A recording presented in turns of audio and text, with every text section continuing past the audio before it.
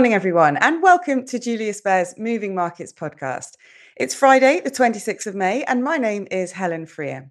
On today's show, I'll be talking about the latest market news, including, of course, the impact that the ongoing US debt ceiling talks are having with Roman Canziani.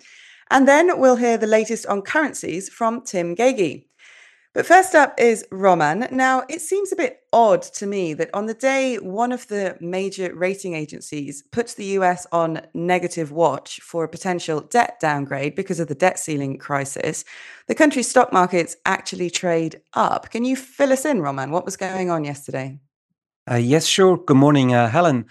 I guess that upbeat sentiment on single stocks, especially in the artificial intelligence space, at least yesterday trumped concerns on a potential default of the US government. It was Nvidia, the US chip developer, which on Wednesday, after the close of trading, published sales forecasts for AI related demand, which surprised even the most optimistic analysts to the upside, and which triggered a strong rally across everything AI in the US yesterday. But the stock rally was very uneven, with the tech sector the sole outperformer, up by more than 4% over the day, while materials, consumer discretionary, consumer staples, healthcare, utilities, and energy all closed in the minus. The broader indices in the US closed all down. For example, the Russell 2K index, an index on the performance of smaller US companies, was down 0.7% on the day. The leading market indices like the S&P 500 and the Nasdaq don't really tell us everything about the market action yesterday then.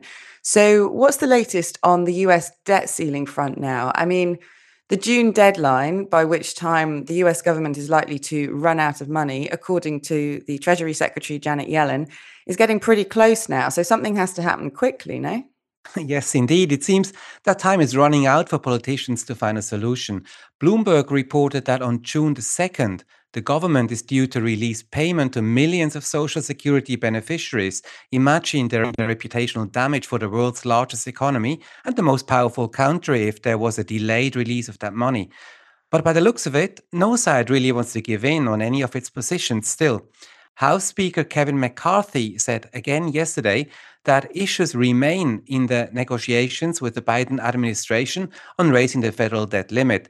Overnight, slightly more constructive news is out, saying that the two sides have come closer, but that might turn out to be nothing else than a rumor too.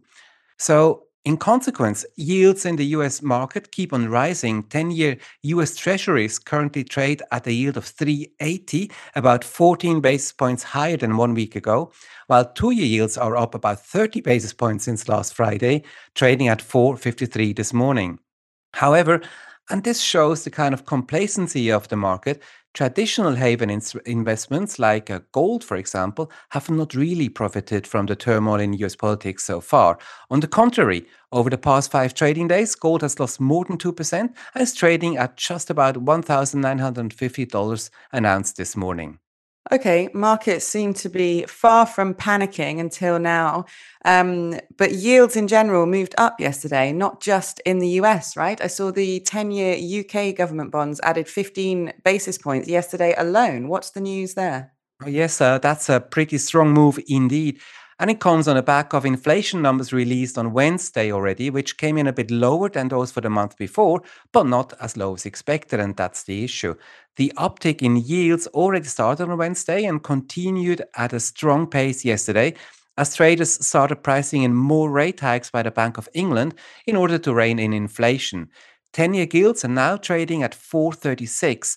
The last time they traded at these levels was in October 2022, when there was all that political turmoil about an ill-fated budget, which led to the resignation of then Prime Minister Liz Truss. And yes, all other major markets in Europe also saw yields rising yesterday, which seems a bit odd when thinking about the news out yesterday that Germany was hit by a recession over the winter month and that the growth outlook there is far from promising.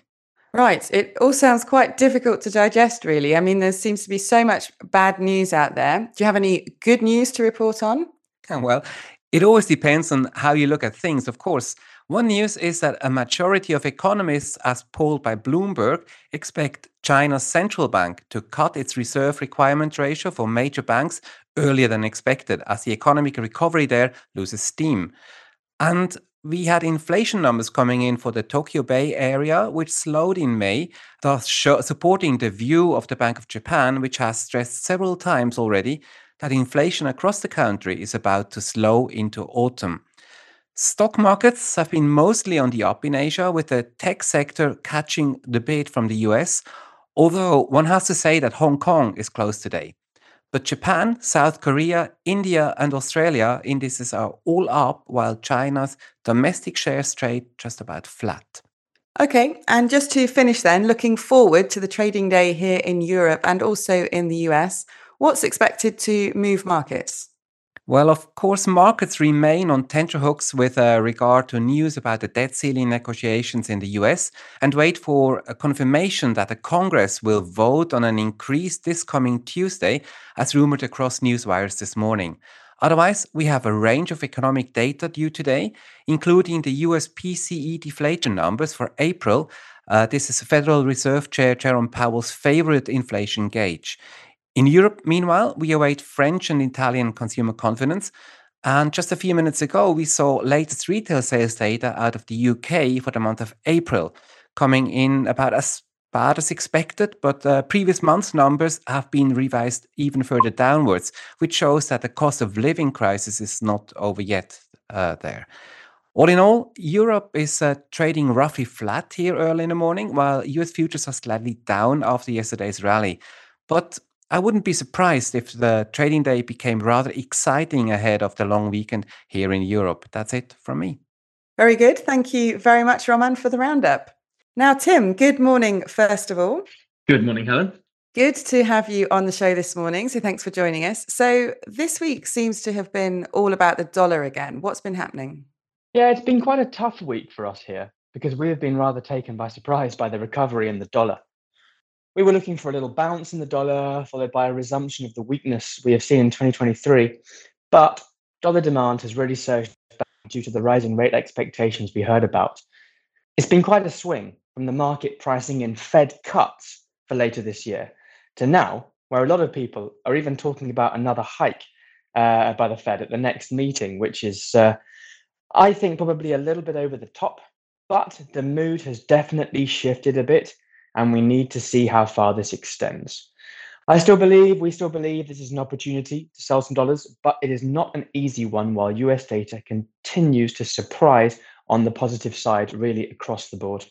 Okay, not easy. And how much impact is the debt ceiling issue having? It's hard to say. I mean, it's a tricky one to position yourself for, right? Because the natural thing to buy when you are worried is the dollar. But this is a totally US-centric problem.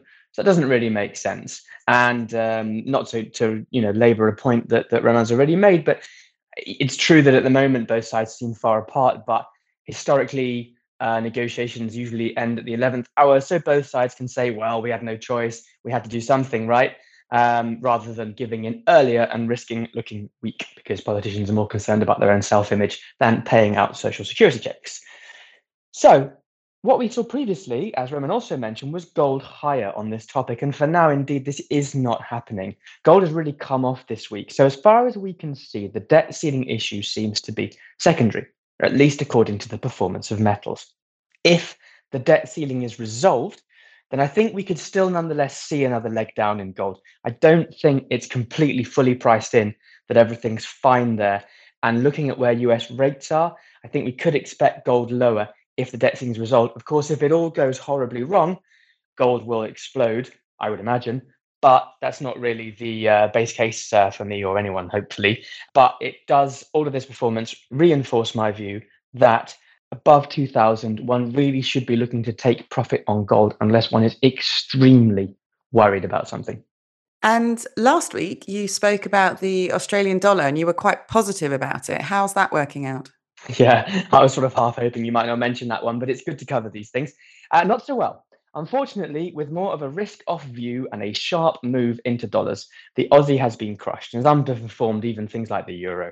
Our idea, therefore, that it was a good time to buy Aussie against US somewhere below 0.67 has not worked out at all well so far, as we have gone down to pretty much 0.65. I do still think it will come good. I still think fundamentally the Australian dollar is much, much too cheap. But as with all things against the US dollar, we clearly need to be a bit patient. And if we clearly break below this key support at 0.65, then we might need a rethink. But generally, anyway, if the dollar really continues this rally, we may need a rethink more broadly. Not yet my base case. I think we need to have a good look at the data today, see how the market closes ahead of this long weekend, and see next week if we do indeed need a broader review of what's going on. For today, though, I am watching nervously, although I do still believe that selling dollars will prove to be the right choice. So thank you, Helen, for having me on the show today. Thank you, everyone, for listening, and I wish everyone a great long weekend. Great. Thanks a lot, Tim. So that is all for today. Thank you again to my guest this morning, and thank you all for tuning in. As my colleagues mentioned, it's a long weekend for many of us here due to the public holiday on Monday. So we'll be back on Tuesday next week, the 30th of May. So do join us again then. And if you enjoyed today's show, don't forget to subscribe, and please also leave us a review on whichever platform you like to listen on. We would love to hear your feedback. So have a great day, everyone, and a great weekend. Bye for now. The information and opinions expressed in this podcast constitute marketing material and are not the result of independent financial or investment research. Please refer to www.juliusbaer.com/legal/podcasts for further other important legal information. Beyond Markets is a weekly podcast where Julius Baer experts and external speakers discuss some of the latest market developments. They share their key research and insights on today's ever-changing economic landscape and present practical advice. Search for Beyond Markets on your favourite podcast player.